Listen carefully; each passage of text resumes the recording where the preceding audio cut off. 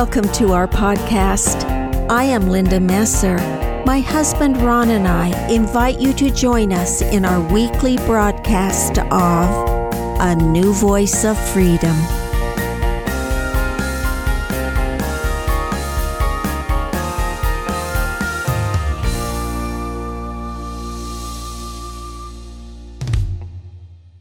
Welcome to Season 5 of A New Voice of Freedom, written by Ronald Keith Messer.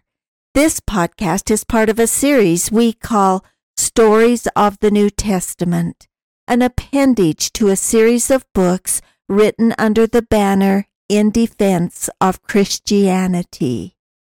Podcast 27, Heaven, Part 3, concludes our discussion on the use of the terms heaven in the book of Matthew. The first principle of the gospel is faith. Heaven is invisible. God is invisible. It requires faith to believe in God and in heaven. Christ condemns those who wish to bypass faith. Science, which excels in revealing temporal laws, has done a miserable job whenever it dabbles in spiritual things. Science refers to the accidental universe.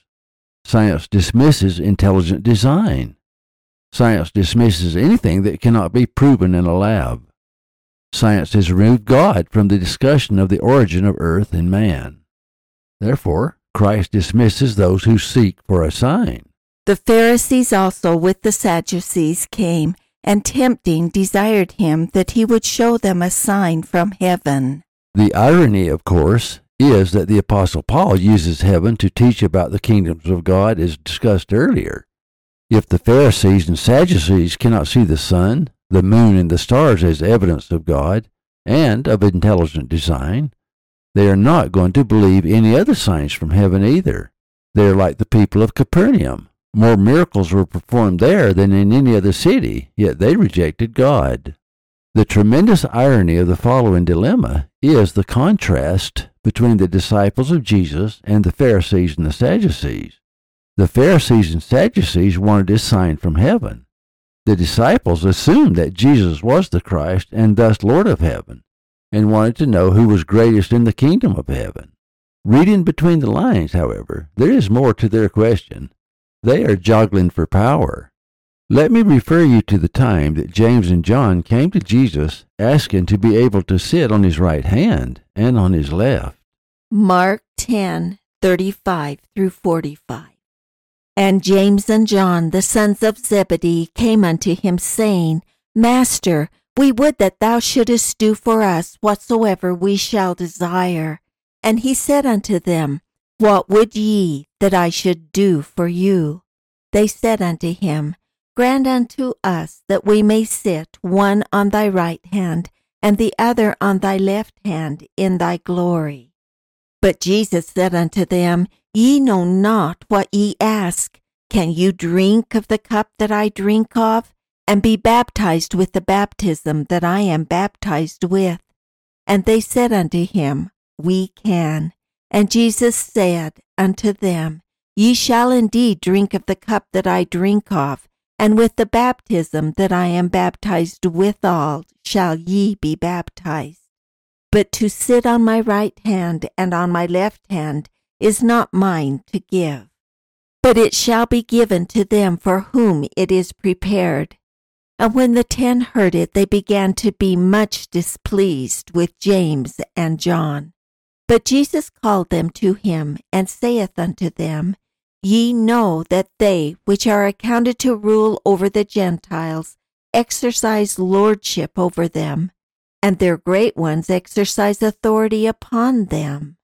But so shall it not be among you, but whosoever will be great among you shall be your minister, and whosoever of you will be the chiefest shall be servant of all. For even the Son of Man came not to be ministered unto, but to minister, and to give his life a ransom for many. The same question appears to be on all the apostles' minds. At the same time came the disciples unto Jesus, saying, Who is the greatest in the kingdom of heaven?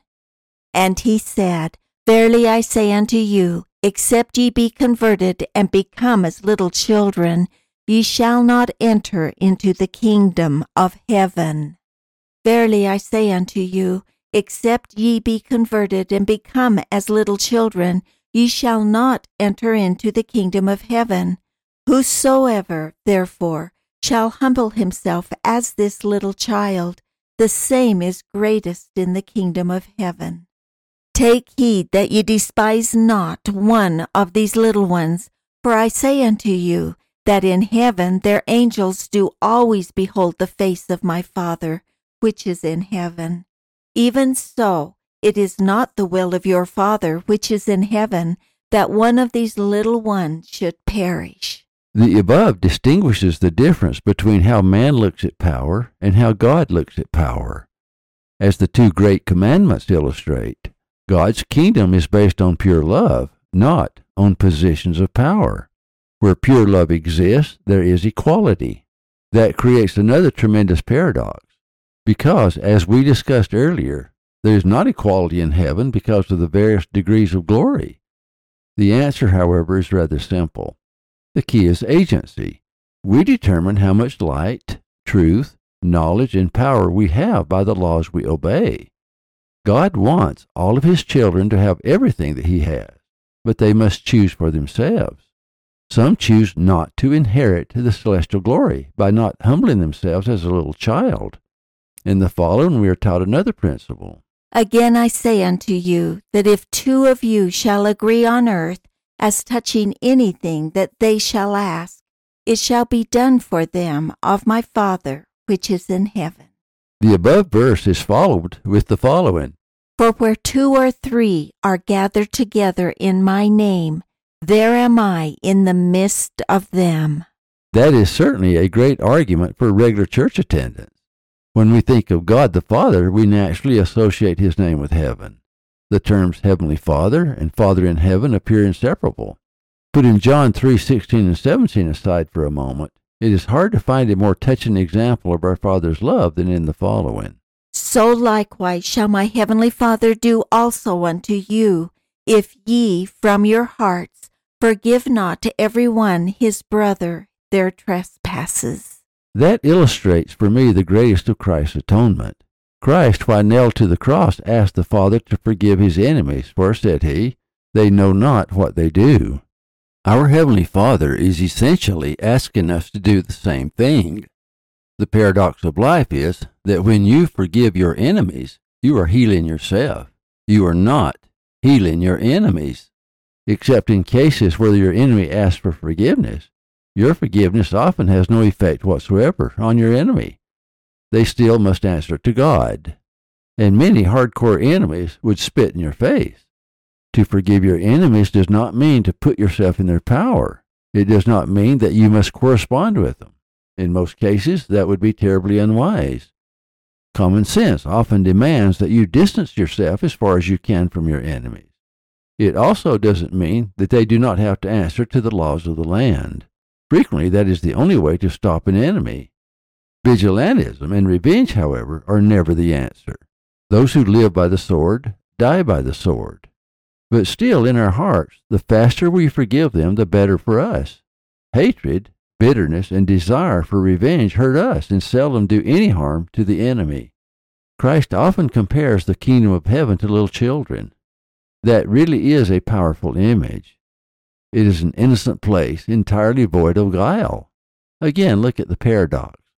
Those who inherit the celestial kingdom will have been those who suffered greatly on earth. They would be streetwise and very experienced. It is knowledge and wisdom, not things, that go with you to heaven. Yet in an atmosphere of omnipotence and omniscience, there is the innocence and pure love of childhood. It is hard to imagine.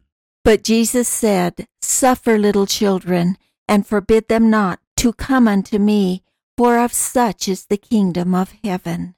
We must only look at the qualifications to get to heaven to imagine the sort of people we will meet when we get there. Jesus said unto him, If thou wilt be perfect, go and sell that thou hast, and give it to the poor, and thou shalt have treasure in heaven, and come and follow me. On earth, we are separated by wealth, power, position, and opportunity. In heaven, those things don't matter. Then Jesus said unto his disciples, Verily I say unto you, that a rich man shall hardly enter into the kingdom of heaven. Christ always saw through hypocrisy. He never lost an argument because he was always a step ahead. It is delightful to hear him respond to the most learned of the Jews. For example, when the chief priests and elders came to him in the temple and challenged him with the following question, By what authority doest thou these things? And who gave thee this authority?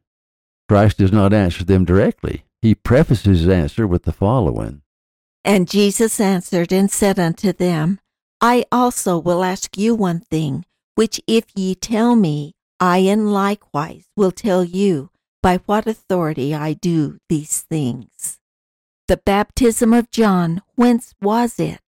From heaven or of men? The chief priests and elders understood the law of Moses and the theocratic government with its hierarchy.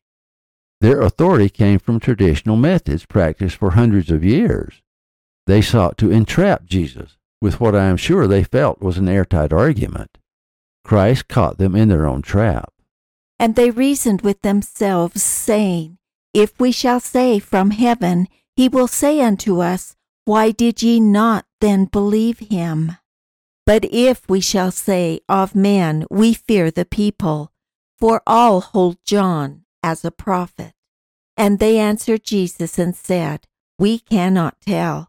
And he said unto them, Neither tell I you by what authority I do these things. The argument of the chief priests and elders was diffused. They were afraid to answer. We learn much by individually looking at the references to heaven. The final objective is to put heaven as our primary goal. Christ commanded, But seek ye first the kingdom of God and his righteousness, and all these things shall be added unto you. In the following, Christ does three things. 1, he places the Father above everything. 2, he curses those who block others from seeking heaven. And 3, he shows reverence for his Father's kingdom. 1. And call no man your father upon the earth, for one is your Father, which is in heaven. 2. But woe unto you, scribes and Pharisees, hypocrites, for ye shut up the kingdom of heaven against men. For ye neither go in yourselves, neither suffer ye them that are entering to go in. 3. And he that shall swear by heaven sweareth by the throne of God, and by him that sitteth thereon. It is ironic that the Pharisees, whose ecclesiastical responsibility is to bring people to God, actually shut up the kingdom of heaven against men. Christ would condemn anyone who would limit the number of those who could enter heaven, or who would be a stumbling block to any who were striving to live worthy to go to heaven. It must have been a shock for the Pharisees to learn that they were not candidates for heaven because of their pride. This came shortly before his crucifixion. It merely added fuel to the flames of the hatred they felt against Christ for undermining their authority.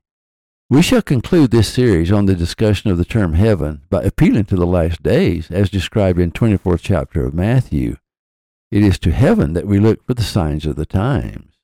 1. Immediately after the tribulation of those days shall the sun be darkened, and the moon shall not give her light, and the stars shall fall from heaven, and the power of the heavens shall be shaken.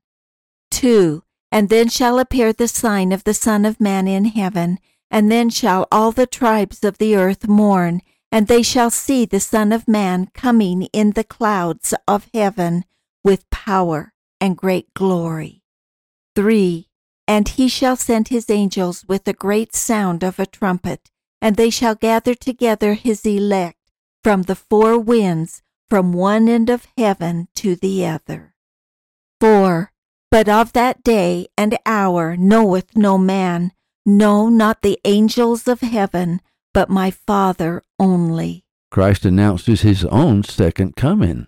Jesus saith unto him, Thou hast said, Nevertheless I say unto you, hereafter shall ye see the Son of Man sitting on the right hand of power, and coming in the clouds of heaven. In an ironic twist, The second coming of the Savior was echoed in the upheaval of the earth following his crucifixion. And behold, there was a great earthquake, for the angel of the Lord descended from heaven, and came and rolled back the stone from the door, and sat upon it. It is clear from the number of times phrases such as heaven or heavenly, or kingdom of heaven, or kingdom of God were used, that Christ wants us to focus on heaven. The Apostle Paul drew our attention to the sun, the moon, and the stars. Christ himself said, "Then shall the righteous shine forth as the sun in the kingdom of their Father."